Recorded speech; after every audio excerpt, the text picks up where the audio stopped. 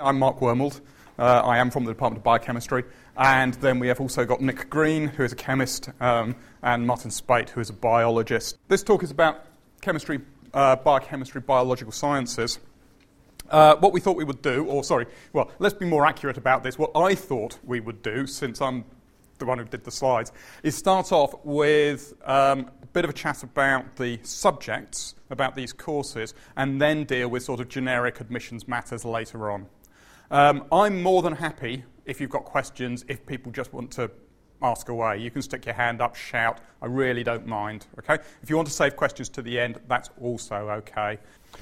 So just as a little overview before we get into the courses in detail, these are the three courses we're going to be talking about. Chemistry, which is a 4-year course, ends up with a master's degree at the end of it. It's an integrated master's course. Biochemistry is again a 4-year course and an integrated master's course. Biological Sciences is a 3-year course, and you end up with a bachelor's degree. We want to be a 4-year course, but this lot stole all the money. Yeah. So, we don't object to this. We want the money, thank you very much. So, the difference between a 3-year course and a 4-year course, or between a degree and an integrated master's course. A degree is what you would do at almost every university. You come, you study for 3 years, you have practicals, you do short research projects, you sit exams, you learn about the subject. Difference with a master's course, a master's level course, is you have got to be able to prove you can do the research. It's not enough to say I can learn the subject, I've got to be able to do it as well. And so these integrated 4-year courses for chemistry and biochemistry, the 4th year is a research-oriented year. In chemistry, it is a 9-month research project. You spend 9 months in the lab. I'm sure we'll hear more about that. For biochemistry, they're a 2-term research project and then some advanced research options to do. But that's the difference between a 3-year and a 4-year course, is this 4th year of research-based work. The general philosophy of science courses in Oxford, we run integrated courses. We don't run modular courses. And this means that you can't mix and match. You can't say, I want to come and do these modules from chemistry and these modules from biology, and I would also like to do an economics module and a law module. Okay? You come here to study a particular subject, chemistry or biochemistry or physics. And the whole 3-year or 4-year course is meant to make an integrated view of the entire subject. And the reason we do this is because we don't think you can actually break science down into boxes. You can't say, let's study that little bit in isolation. Give you an example from biochemistry. If you're going to study genes and the control of gene expression, you could do this. You could look at the mechanisms for controlling gene expression. What are the proteins involved? How do these processes work? What that doesn't answer is the really fundamental question, which is why? Why is this particular gene controlled that way? In order to know that answer to why, you need to know what the gene produces. You need to know something about the protein. You need to know something about the protein function, which involves knowing something about metabolism. Or it might involve knowing something about cell signaling. You need to know what happens if that gene is switched on or off at the wrong time, and that may require some knowledge about developmental biology. So you can't study that little bit in isolation. You need a view of the whole subject to be able to answer these interesting questions, which are, why does it work that way? And that's why we have integrated courses rather than modular courses. And that, if I may say, so I know, look, just jumping in, what's the big differences between here and the new place that we call Cambridge? So I think was thinking of Oxbridge, that's one of the big distinct differences. In Cambridge you can do natural sciences stuff, but you can't do a single degree in chemistry or physics or maths or that sort of thing. So that's the bottom line, yep. Really. Absolutely. Within each of these courses you do get some choice. Not a lot of choice in chemistry, a moderate amount of choice in biochemistry. We'll talk about this, a lot of choice in biological sciences. So although they're integrated courses, you do get some choice along the way. We just don't call them modules. Okay, so if we now turn on to the subjects. We're going to start with chemistry. Okay, so I'm going to tell you about the chemistry course. And as Mark said, chemistry is a much broader subject at university than it is at school. And you'll be surprised that although it's a chemistry course, it covers a lot of other science that's related to chemistry. And so students are often surprised when they come into the course in the first year, they get hit with quite a lot of physics, or things that they think of as physics, but we think of as chemistry. They get hit with quite a lot of biology, and they get hit with a big maths course. Okay, so, and the reason for that is you need the maths, because maths is the language of quantitative science, and you can't do quantitative science without really having a good grasp of maths. And in particular, calculus is... you can't do science without calculus, and unfortunately at school you're not allowed to do science with calculus. I'm sorry, you can do some kinds of science without calculus, but that's the kind of science where you kill things.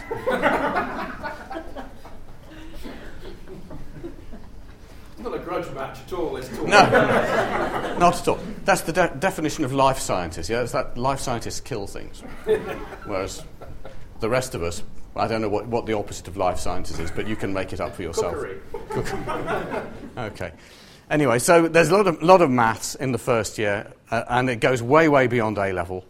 There's a lot of physics in the first year, there's a lot of biology in the first year, and there's a lot of chemistry in the first year, but it's all aimed at understanding chemistry, and chemistry is the study of the life, the world around us, from the point of view of atoms and molecules.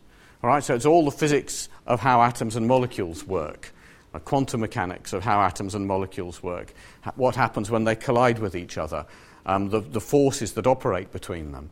And similarly, the biology that you'll learn is the molecular side of biology. We don't do population dynamics and things like that, which you do in a proper biology subject, but we're interested in how molecules interact with living cells, because a lot of my colleagues spend their lives designing drugs for the pharmaceutical, to cure particular diseases.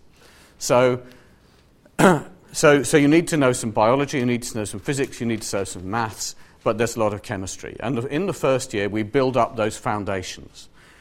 And at the end of the first year, we make you do an appallingly awful set of examinations, 4 of them, one in each of the 3 branches of chemistry and one in maths, and you have to pass them all. And that is a feature of the Oxford system, that at the end of the first year, because the first year is basically the foundation on which you're going to build the rest of everything that you do, you have to pass those exams. That's the qualification to get into the second year and to get into the honours school. And we're very selective for our students, and nearly all of our students do manage to pass those exams, so there's no particular problem. And if they don't pass them the first time round, we give them a second chance. And so we lose a few students. There are 1 or 2 students where we've made a mistake, very, very few, but then there are a few students who've decided that they'd rather do something else, like row, drink, or whatever students do. But nearly all of our students do get through these first-year exams, and they don't really realise why that's necessary until the second year hits them. And in fact, I gave a second-year tutorial yesterday, and the student said, I'm really enjoying it much more this year because I see how it all starts to fit together, and I'm understanding why we had to do all these thermodynamics and quantum mechanics and things like that last year. So in the second year, we build on that first year. We do lots of core chemistry. We build up all the really main bits of chemistry that make it fit together as a subject. And at the end of the second year, we do a set of 3 exams which count 15% towards the finals. Now, during the course of the second year, we do allow you some option. All right? All of the core material, everybody has to do. But if you want to do some extra for no credit, we'll allow you to do an extra course called a supplementary subject. Now, I did teach for 15 years in another university, and because I'm being recorded, I'm not going to name it. And I can assure you that if I'd offered 32 lectures and quite a hard exam at the end of it for no credit, the number of students opting to do this course would have been countable on the fingers of 0 hands. But in fact, 3/4 of our students do opt to do this, and that gives you some indication of the level of motivation and commitment that we're looking for in our students. They're doing these courses In some cases, there's a quantum chemistry course which actually takes you in quantum chemistry way beyond degree level in most universities. In fact, what we would require for degree level here, and that's a second-year course, right? So you can really take something that you're interested in into a lot of depth. If you're interested in more sort of life sciencey things, there's a chemical pharmacology supplementary subject, and there's a supplementary subject in what's it called? Aromatic and heterocyclic pharmaceutical chemistry, which is about sort of drug design. And for those people who want to do something different, we allow you to do a language at this point, or you could do a course in history and philosophy of science. So all of these things are possible, but they're extra, they're add-on. Students choose to do it as an extra. You don't have to. But it does give you some option in the second year. Okay, in years 2 and 3, there's a practical course. Chemistry is a practical subject. We want to teach you to solve problems using experiments, and we want to teach you how to do that safely, in other words, without killing things. Or yourself. And there are various ways in which you can kill things or yourself in chemistry labs with fires, explosions, poisons, and goodness knows what. So you have to learn how to do these things in a safe way, excuse me, and make safe assessments of what you're doing, design an experiment to solve a problem. And so the practical course is important, and the practical course counts for 10% of the degree. And you don't have a photograph up there of our practical labs. 2 of our 3 practical labs are so old that they are listed. One of our practical labs, not only is the lab listed, but the benches and the sinks in it are listed, which means that we can't do very much with it. Obviously, we try to do as good experiments as possible in a quite old-fashioned environment. And we did get an accreditation from the accreditation visit from the Royal Society of Chemistry last week. And one of the accreditors said he thought that the lab course that we ran in those labs was the best course he'd seen in the UK. So in spite of I just thought I'd let that through to my colleagues who think that my lab course is a problem because we have these really ancient labs. We do have a plan to build new labs at the back of the zoology building. Yeah, we know. Not only do we steal their money, we steal their space. It should be said that we didn't steal the money from anybody else to run our 4-year degree. We've been running a 4 degree in chemistry here since about 1920, right? Well before anybody even thought of 4 years degrees or integrated master's degrees. The degree here has basically always been a 4-year degree, and the 4th year project has been an integral part of it. And everybody else has sort of followed on our coattails. So in year 3, we still teach some core chemistry. So the first term in year 3 up to Christmas is still core material. Everybody does all of it. And then after that, we allow you to do some options. And in this term, we're teaching our options. We have 16 options covering a really wide array of things. So atmospheric chemistry, for example, which is obviously very topical at the moment. There are I'm trying to think what they all are now. There's one on NMR, there's one on liquids, there's several on different aspects of synthesizing organic molecules, there's one on biophysical chemistry, there's one on bioorganic chemistry, there's one on biological chemistry, and there's some on things like crystallography and solid-state materials, because one of the strong features of this department is the solid state. In fact, if you have a mobile phone, the material in the battery in that mobile phone was invented in the Oxford Chemistry and Materials departments. Which is, yes. So they're complaining that the batteries don't last long enough, but that's just tough. Sadly, we didn't patent it, and so Sony have made billions out of it and not us, but that's the way it used to go. So at the end of year 3, you get a set of exams, and these are synoptic exams. They cover everything in the course up to that point, right? This is not a modular degree. You don't have modular exams. You can't learn a module and forget it again. At the end of year 3, you get examined on everything. And that means that we can ask questions on how different bits of the subject link together. And that's one of the reasons that we don't teach modular degrees here, because it's really important that you understand the links. So at the end of year 3, we set 6 general exams and an option exam. And that counts 50% of the course. And that's really quite high pressure, you know. But having got through that, you get the reward, which is the 4th year. And the 4th year has always been a research project, and nothing but a research project, right? You join a research group, you do research, your own project, and there's actually, you know, nothing like it. It's not a sort of middle-sized project which you get in some other universities with other courses running alongside it and exams. You've done enough chemistry to do research at this point, and you're in the lab 100% of the time for 9 months doing this research project. And it's, you know, there's nothing like the experience of doing research, because you do something, you're doing it for the first time. Nobody else has ever done this before, right? Or you're making a molecule that nobody's made before, or discovering a new kind of reaction that nobody's seen before, or understanding some difficult aspect of reaction dynamics which nobody has understood before. Right? I mean, I'm a theoretical chemist. I mean, I have my name on a theorem, a mathematical theorem, you know, and it's nothing quite like the buzz of you know, doing something new and being the only person in the world to have done this. It's quite something. And we do allow this to our students, and many of our students do really good projects which get published in the literature.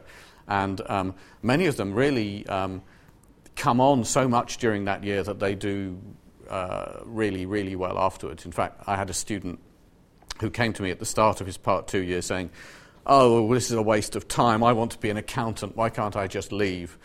To which the answer is, well, we won't classify your degree if you don't do the project, and you won't get a job as an accountant without a 2-1. So he said, "Oh, all right." And by the end of this project, he completely changed his mind. He went on and did a doctorate, ran straight into a faculty job in a university in the United States, and was bought back for something like £30 million by the EPSRC to start a new institute in Manchester about 5 years ago. So the Part 2 project changed his life, and he's by no means unique. Many other students' lives have been changed by this Part 2 project, including one who did a Part 2 in biochemistry and subsequently got the Nobel Prize in medicine, if I remember rightly. No, Mark will tell us about that. So the Part 2 is brilliant. It's the jewel in the crown, and it's a unique feature of the Oxford system. Right. I've vastly said too much there. Okay, so over to biochemistry. Biochemistry is something that you lot probably haven't done. At least you haven't labelled it as biochemistry. You do little bits of biochemistry in chemistry, you do little bits of biochemistry in biology. So I thought we'd start with a definition of what biochemistry is. We've got about 20 senior researchers in the department. I can get at least 25 different definitions of biochemistry out of them. So this just happens to be my definition, which is use molecular methods to investigate, explain, and manipulate biological processes. And that's what we're trying to do. We're trying to understand the way life works at the level of atoms and molecules. And that's what distinguishes biochemistry from biomedical sciences, and actually to biology as well. They're all trying to understand life, but they're understanding it at a higher level. They're not necessarily interested in what are individual atoms doing. If I change that atom, what's the effect? They're much more interested in the larger scale, an organismal level or a system level, rather than at the level of molecules. So biochemistry is about study of life at the level of molecules. And what we're trying to do is to see what's there. That's the boring bit. Unfortunately, you've got to do it, but never mind. Explain what's there. Why is it there? That's the really, really fun bit. Why has evolution produced this particular solution to a problem? Why has that protein evolved that way? That's the really interesting question.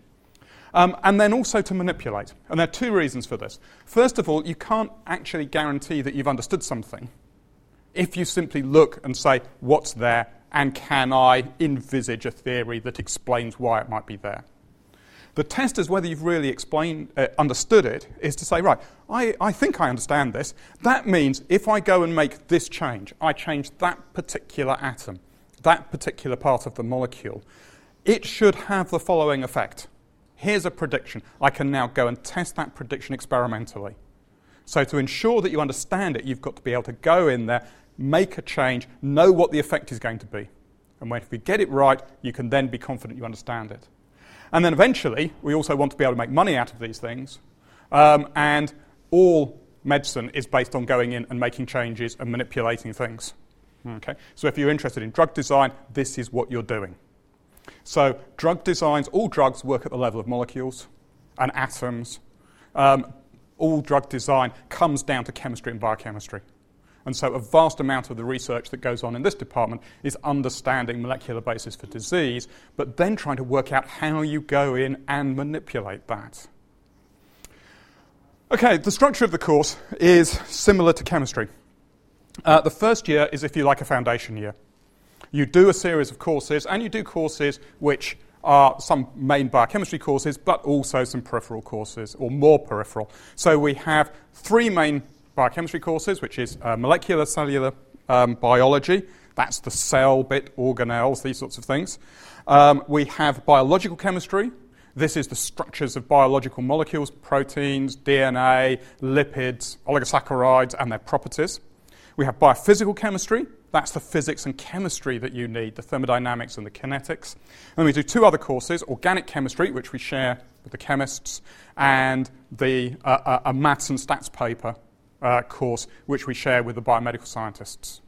And actually some of the biology we also share with the biologists. And again, you do all of those courses. You have to pass all of those courses at the end of the first year. That's, if you like, a foundation year. With all of these, the exams at the end of the first year, same is true in chemistry and biology, don't then count towards your final degree. Okay? So if you come in knowing less, you've had, for whatever reason, you're behind other people, you've been at a bad school or you've had a different education system, it doesn't really matter.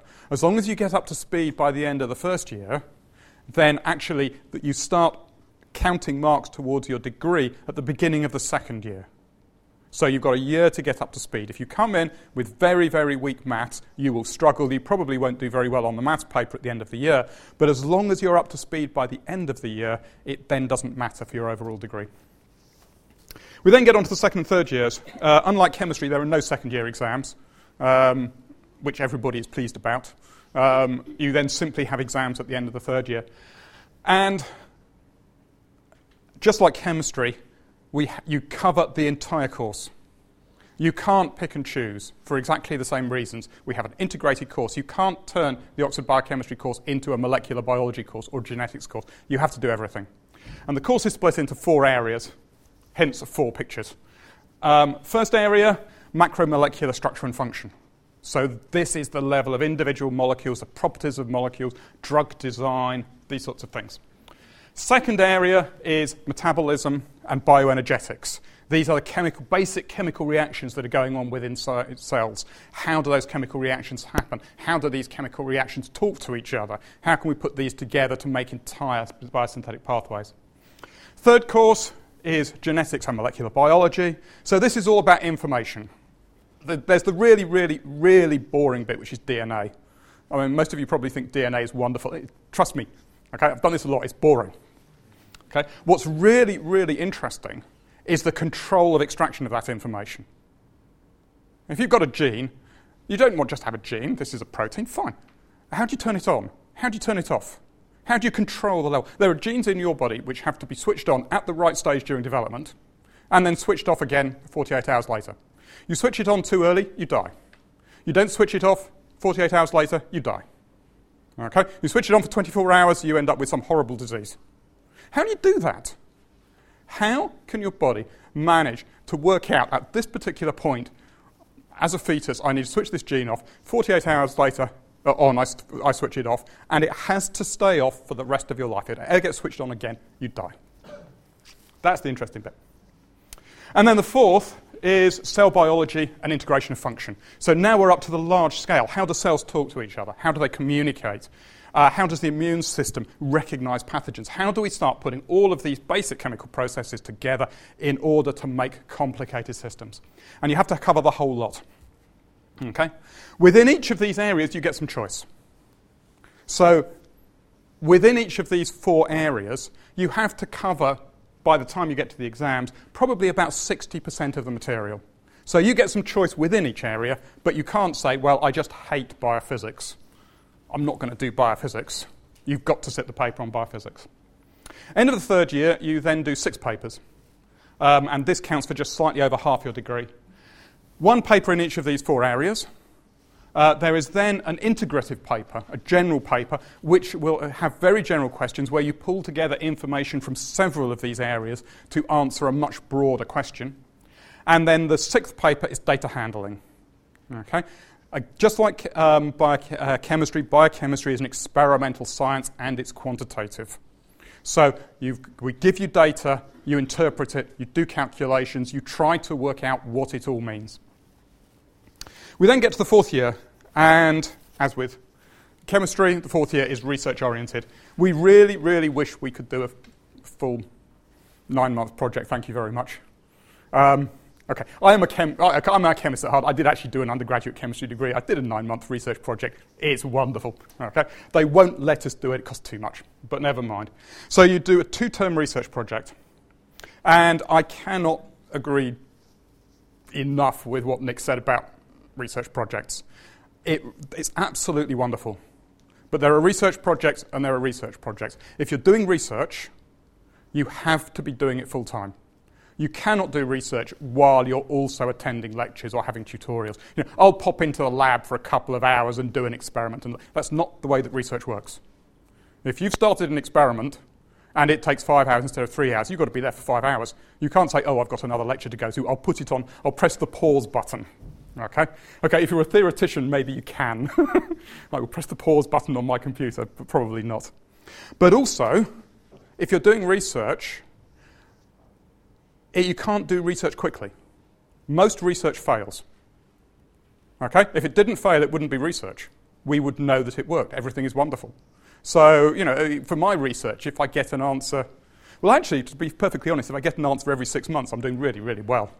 If I get a meaningful answer once a year, I'm happy. Okay? So you've got to have a long enough time for research to actually be able to try something that's new and get it wrong and make mistakes and improve to get an answer.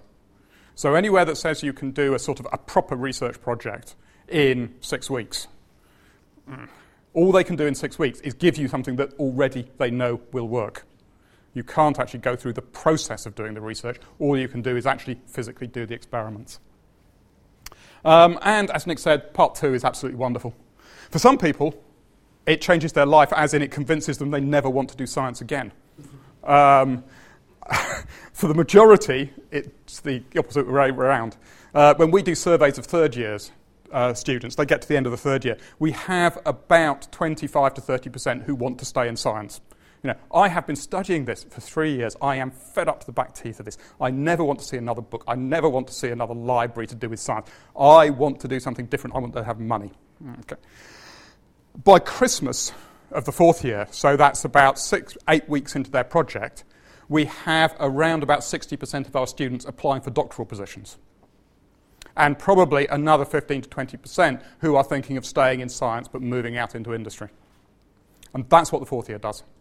Okay? The 20% who don't want to do science, some of them are actually the ones who said they did before the research project started. So it really does change people's views. Okay, so just as a last little bit, just to sort of summarise that, these are the sorts of questions we're trying to address in the biochemistry course. Okay? We are trying to understand what life does. We're trying to get to the bottom of why it does it. That's the really interesting question. And then, as we say, hopefully make a buck out of it at the end of the day, if we're lucky. Well, I feel like the odd one out, as usual. Obviously, biochemistry and chemistry are so similar that it doesn't really matter which one you choose, because they're both just smells and bangs and cookery. We are different in many, many ways. First, of course, is we are a 3-year course only, and we do sometimes kill things. But I suppose our view really is that we would take off take from where these guys sort of finish with the molecules and the genes and the cells, and we put them together to produce living creatures, predominantly. Some of which we do allow to live.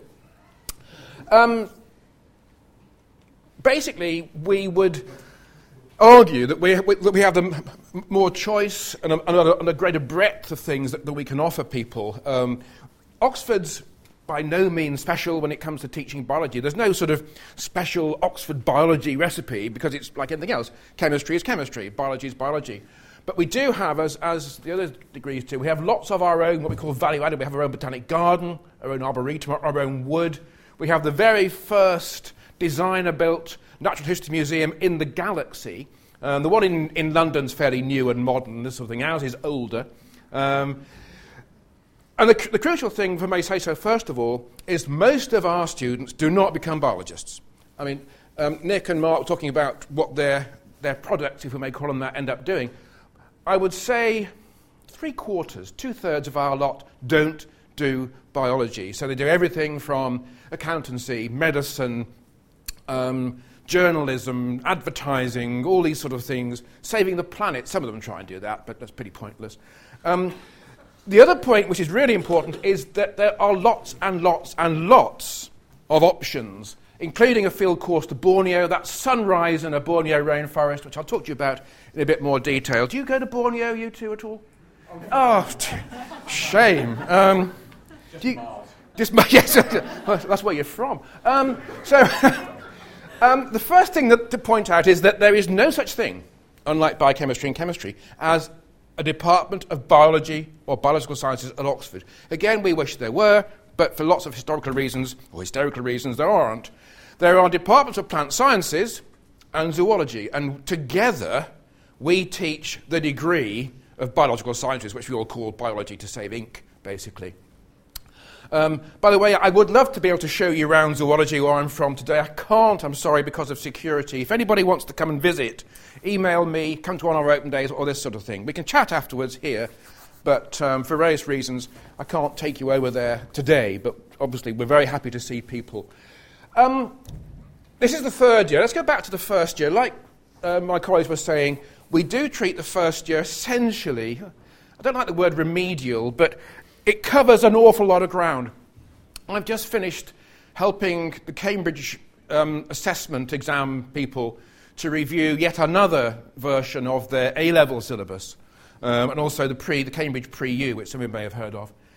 And it's full of biochemistry, genetics, molecules, cells, the physiology of the human kidney. But there's very little ecology. There is no systematics. I mean, there isn't. They know how the kidney works, but they don't know where it comes from. They can't tell a pig from a spruce tree, is what I say. So we do start off right at the beginning with 3 modules, all of which are examined at the end of the year. One's called organisms, which is microbes, plants, animals, and this sort of thing. One's called cells and genes. Guess what's in that? And the third one is ecology. Which is part of the ecology course, as you'll see, is a first-year field course. This is some of our kids, some of our students on a beach in Wales having a wonderful time. Do you go to the beach in Wales at all, in chemistry? No. Ah, right. Must be us. Now, that's the only year out of 3 where there is no choice. I hate the word compulsory. So these courses are non-optional. I think it's much more polite. In the second year, there are some non-optional courses. One's called evolution, and the other's called quantitative methods. As Mark and Nick have been saying, even biology does count things from time to time. So we insist that you do something called, essentially statistics, more than anything else. You don't need maths for it, by the way. We'll talk about what A-levels you need later on, but we find that QM, as we teach it, is so alien, even with maths A-level, that everyone starts from scratch. After that, then there's a compulsory non-optional course in evolution. The rest of it, essentially, you can begin, essentially, at the end of your first year, to tailor, if you wish, your degree to suit you.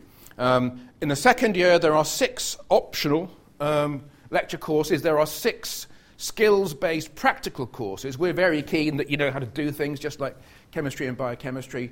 So we take you out into the woods and you can count insects. We get you to look at videos of chicks and this sort of things, animal behaviour. You can look at experimental evolution, which takes a long time.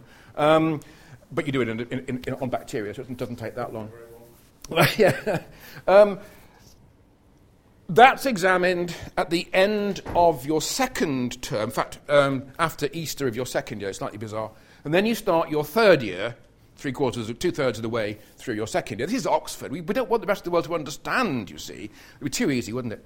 And come the third year, then really the sky's the limit. These are, at the moment, 20 titles for 20 or so specialist options or themes, 2 of which are field courses, one to Borneo, which I may have mentioned earlier, and another one to Tenerife in the Canary Islands. And we encourage our students to choose about 6 of those, 6 or 8 at the most. So really, you have a choice, particularly in biology, is that you could decide I really, really want to be a disease biologist. Somebody must. Or I really want to be a marine ecologist, which is what I am. And you can begin to sort of pick and choose these various things, tailor them towards that aim. Or probably much more sensibly, and most of our students do this, is say, I don't really have a real feeling for marine biology or disease biology. I'm really interested in infection and social evolution and a bit of public health stuff and other things. And you just mix and match. Crucial point, particularly in a 3-year course, is it's only the start. It really is the basis for something else. And so the best plan is to do what you enjoy. Don't be too prescriptive. Don't be too sort of, blinkered, as it were. And you'll get the best degree, and then you go on, unfortunately, somewhere else, or stay here and apply again to do your MSc or your PhD or become a lawyer. We also do research as best we can. I was slightly sort of worried to hear Nick say that, or Mark say that you can't do research in 6 weeks. Unfortunately, we have to. But obviously, counting sheep isn't very complicated, is it? 1, 2 lots.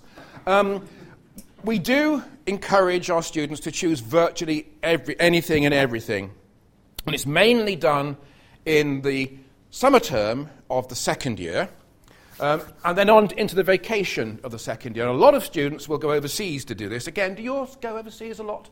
To Coral Reef at all, do they? Right? Diving, rainforests? They get to Princeton. Oh, fine. Isn't that on Dartmoor?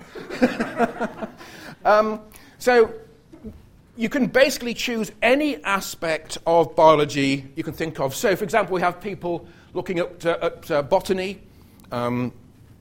terrestrial ecology. Some people work in a lab, because they really wanted to do biochemistry or chemistry, but, messed it up. Or you can come with me to the Caribbean and dive with whale sharks. It's a very close call, obviously. So, I think I'll stay in a lab. But because of the time constraint, clearly we can't have students spending 9 months looking at whale sharks in the Caribbean. We wish we could. So it's a much shorter project. You're absolutely right. And we wish we could have longer, but at the moment we can't. Is that the end of me? That's the end of you. Oh, right, okay. Can I just finish off then that the crucial point is, and the difference between chemistry and biochemistry that I want to stress is choice. That sometimes it'd be rather nice, I think, to have no choice, because at least you haven't got to make a decision. And we do sort of envy you guys sometimes, but particularly as a college tutor at the beginning of a new year, they say, what am I going to do? How do I choose 6 out of 20 options? This sort of thing. Well, it's not easy, but the double-edged sword is at least you can eventually sort of choreograph your life through the degree at Oxford after the first year. So that's the sort of an overview of the 3 different courses. Do you want to do questions about courses now, or should we wait to the end? Oh, no, why not? No. Okay. Have people got any questions about what you've heard so far? Yep. What is involved in biophysics? Almost anything you care to name. I'm a biophysicist myself.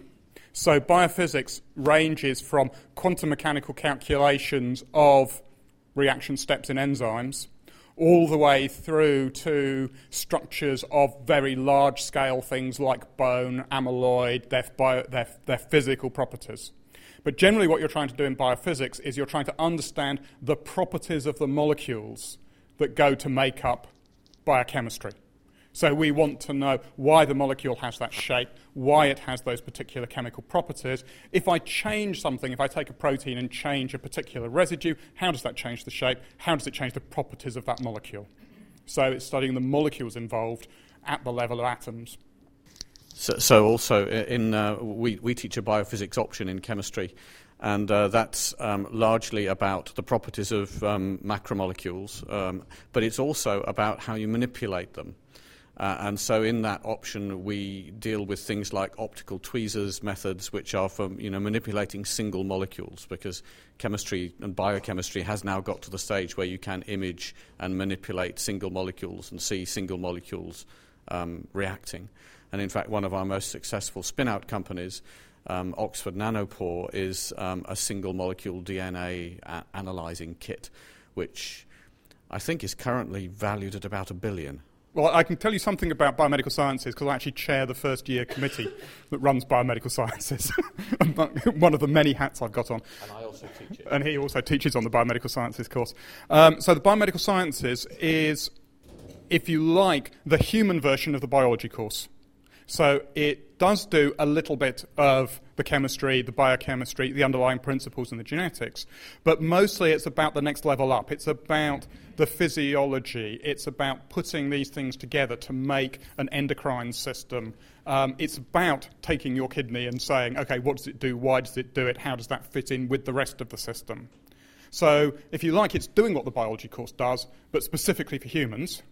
And then specifically, and also with a very medical focus in terms of what goes wrong and what are the consequences of it going wrong. Yeah, just one more point on that. Although we shouldn't be doing this, there is another degree course at Oxford called Human Sciences, which is sort of a... Well, hotspot is the wrong word, rude word, but basically it's a combination of lots of things, obviously human-based, but it takes sort of some of the medical stuff, some of the genetic stuff, obviously, but also geography and economics and social stuff. So if you're interested in people but don't want to be a doctor, have a look at Human Sciences. It's quite an interesting degree and very unusual across British universities. The other thing I would say is I spend a lot of my time on the road talking to people like you guys, trying to convince most of you not to do medicine right from the start, or dentistry, or veterinary, or anything else. Some really want to, and I understand that. No, I don't understand that. No. But I mean, the point is that a lot of people these days, including our own products, go on to do what we call fast-track postgraduate medicine, or dentistry, or veterinary. In my view, it's much better to do your 3 years or your 4 years basic course, because it's just possible, at the end of your 3 years, as you've been suggesting, you've changed your mind. You don't want to work with sick people for the rest of your life. And more, we're having people do a first degree, like ours, and then going on to do graduate studies in medicine or the other related subjects. Okay, well, what we'll do... Hold on, sorry. Because we're running out of time, save your question to the end. We will zip through the admission stuff. Do you want me to just... Yeah. I'll quickly run through the admission stuff quite quickly, and then we'll have questions on that, simply because I know you've been sitting here for 50 minutes already, or longer, and you're probably getting bored, but never mind. But obviously more questions on courses at the end if you like. So this is just an overview of the application requirements for these three subjects, and what everybody is interested in is the stats. For all of these courses, we get around about 4 applicants per place, something in that order. This is actually not bad. If you go to most universities, they're getting 10, 15, 20 applicants per place. So statistically, it's much easier to get into Oxford than almost any other university in the country, other than Cambridge. There might be a certain sort of level of competition that you need to factor into these numbers. This is always the danger with statistics. For chemistry, you must be doing A-level or the equivalent chemistry and maths, and it is a good idea to be doing a third science. I don't think it's an absolute requirement, but it helps. For biochemistry, you must be doing A-level chemistry or the equivalent, and another science or maths. Okay? Some people do 3 sciences, some people will do 2 sciences and something else. That doesn't really matter. It is useful to be doing maths beyond GCSE. So statistics at the moment show if you are doing GCSE, if you haven't done maths past GCSE, your chances of getting an offer go down. If you're doing AS maths in either year 12 or year 13, you have the same success rate as if you're doing A2 maths, the full A level. Okay? But if you're not doing AS maths, then your chances of getting in are less. For biology, you must be doing biology A level or the equivalent. Or human biology. And then it is helpful to be doing another science or maths, but they don't absolutely require it. None of the three of these three subjects have a pre-interview aptitude test. And the reason for that is we're getting 3 to 4 applicants per place. The reason that the Oxford runs these aptitude tests is to be able to shortlist people. We can't interview properly more than about 3 applicants per place, because we can't give people enough time. So what we want to do is get the best 3 applicants per place and interview them and put them through the process. And the aptitude test helps us do that shortlisting. Okay? In these subjects, we don't need to, because we're getting 3 to 4 applicants per place anyway. So what are we looking for? The usual things. Okay? Academic ability, problem solving, all of these sorts of things. That's the one that people ignore, and that's possibly the most important. Where you start from is this the right course for you? If it's the wrong course, your chances of getting in are small, no matter how bright you are, no matter how good your school reference. Okay? I had somebody apply in the last couple of years, post A-level, who had 5 A stars at A-level in maths, further maths, physics, chemistry, biology. And a reference from the school that said, this is the best scientist that we've ever come across, and we didn't take them. And it was very simple. You sat them down in an interview, and they had no interest in molecules. They really weren't prepared to engage with molecules. He should have been a biologist. If he'd applied for biology, I suspect he would have got straight in. But he applied for the wrong course. He came and he talked about genetics and population genetics, and I'm really, really interested in molecular biology. And, well, what about the molecules involved? Oh, well, I don't know anything about those, and I'm not really interested. So if you choose the wrong course, your chances are very, very small. Secondly, you've got to choose a course not only in the right subject, but a course that the details suit you. So if we'll stick with biochemistry because it's what I know about. If what you're really, really interested in is biotechnology and the transfer of biochemical research into industry, please don't come to Oxford. Come to chemistry. Come to chemistry, absolutely. There's very little biotechnology in the Oxford course because it's all about the fundamental understanding of these biological processes. Okay? Bath runs a biochemistry course with lots and lots of industrial links, industrial placements, a huge amount of biotechnology and industry within that course, and it will suit you a lot better. So please look at the course, make sure it's suited to you, and if it isn't, it is likely in interview this is going to come across. Okay? And for all of us, enthusiasm and interest in the course comes almost 0.1 when we're assessing candidates. So, in terms of the application process, for these 3 courses, you start with the UCAS form. Okay? And we will look at everything on the UCAS form. GCSE results, AS results. If you include your AS grades on your UCAS form, we'll use those. Predicted A-level results, school reference, personal statement. Okay? We'll look at everything. Out of those, possibly the least important is the personal statement. Okay, I know it's the one that you will worry about, but please don't. Well, at least don't worry about it for us. Personal statement matters less to Oxford and Cambridge than almost any other university in the UK. And the reason is we have a lot more information about you.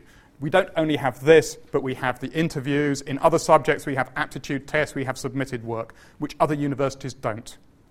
So for other universities, that personal statement actually means quite a bit. For us, it means less. Okay? Add to that, if your personal statement says how much you want to be a medic, then you're applying to the wrong course.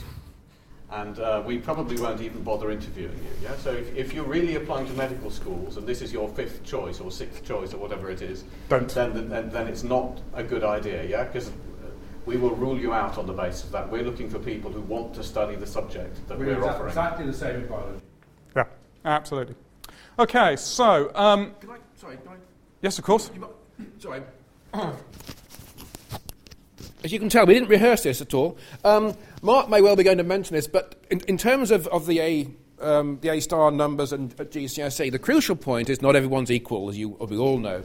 There's always the dilemma, before anybody asks, I'll mention it first, which school do I come from? What's my background? Am I state, independent, inner city, sixth form, college, comprehensive?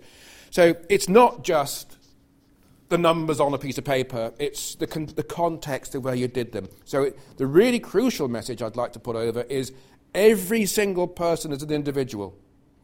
So, it's not, I got 10 A stars, I'm in, I got 2, I'm out. It's absolutely nothing to do with that whatsoever. We look at where you come from, we look at your background, we look at what your school is like, where it's from, and the average scores. So you're not in isolation, you are you, and we base you in your particular background. Absolutely. Bottom line, all we can expect people to do is excel in the environment they've been in. And that's what we're looking for. We're looking for people who have excelled in the environment that you've been in. So if you have got 10 A stars and that puts you, 50th in your school, we're not going to be interested. If you've got 3 A stars and that puts you top of the school, yes, we are. I would like to disagree with that. Excellent. This is not rehearsed, as you can see. It's true that most of our students have got good GCSE grades, but there are some students who are late developers, for example, who don't do very well in GCSE and who come on much more in the sixth form, and we certainly would not rule those out. So students, and I myself am in fact an example of that. I scraped into the sixth form of my school by 1 grade. It was a very high-performing school, and I did very badly at it. But yet, by the end of the sixth form, I got a scholarship to Oxford. And so we do look at GCSEs, but it's not the end of the world if your GCSEs aren't good, so long as you're going to do well in your A-levels. Okay. Generally, if you've got poor GCSE results or poor AS results, it doesn't rule you out. What it does is it raises a flag. It says this is a worry. If we've got something in the school reference which then says this is no longer a worry. They performed badly at GCSE, but they've improved dramatically. They performed badly at AES, but that was because illness or whatever it happens to be. Then we say, right, we've put that on one side, we can deal with it. Okay? If you've got generally poor performance and no sign of improvement and no extenuating circumstances, then this is a problem. What we'll do, we're looking for indicators which will suggest that people will do well on our course. What we're not doing is just saying, oh, well, that's a good qualification. That's fine. If they've got it, we like the qualification. If it doesn't actually help them in the course, then we're not interested in it. So in all 3 courses, what we're interested in is your 3 main A-levels.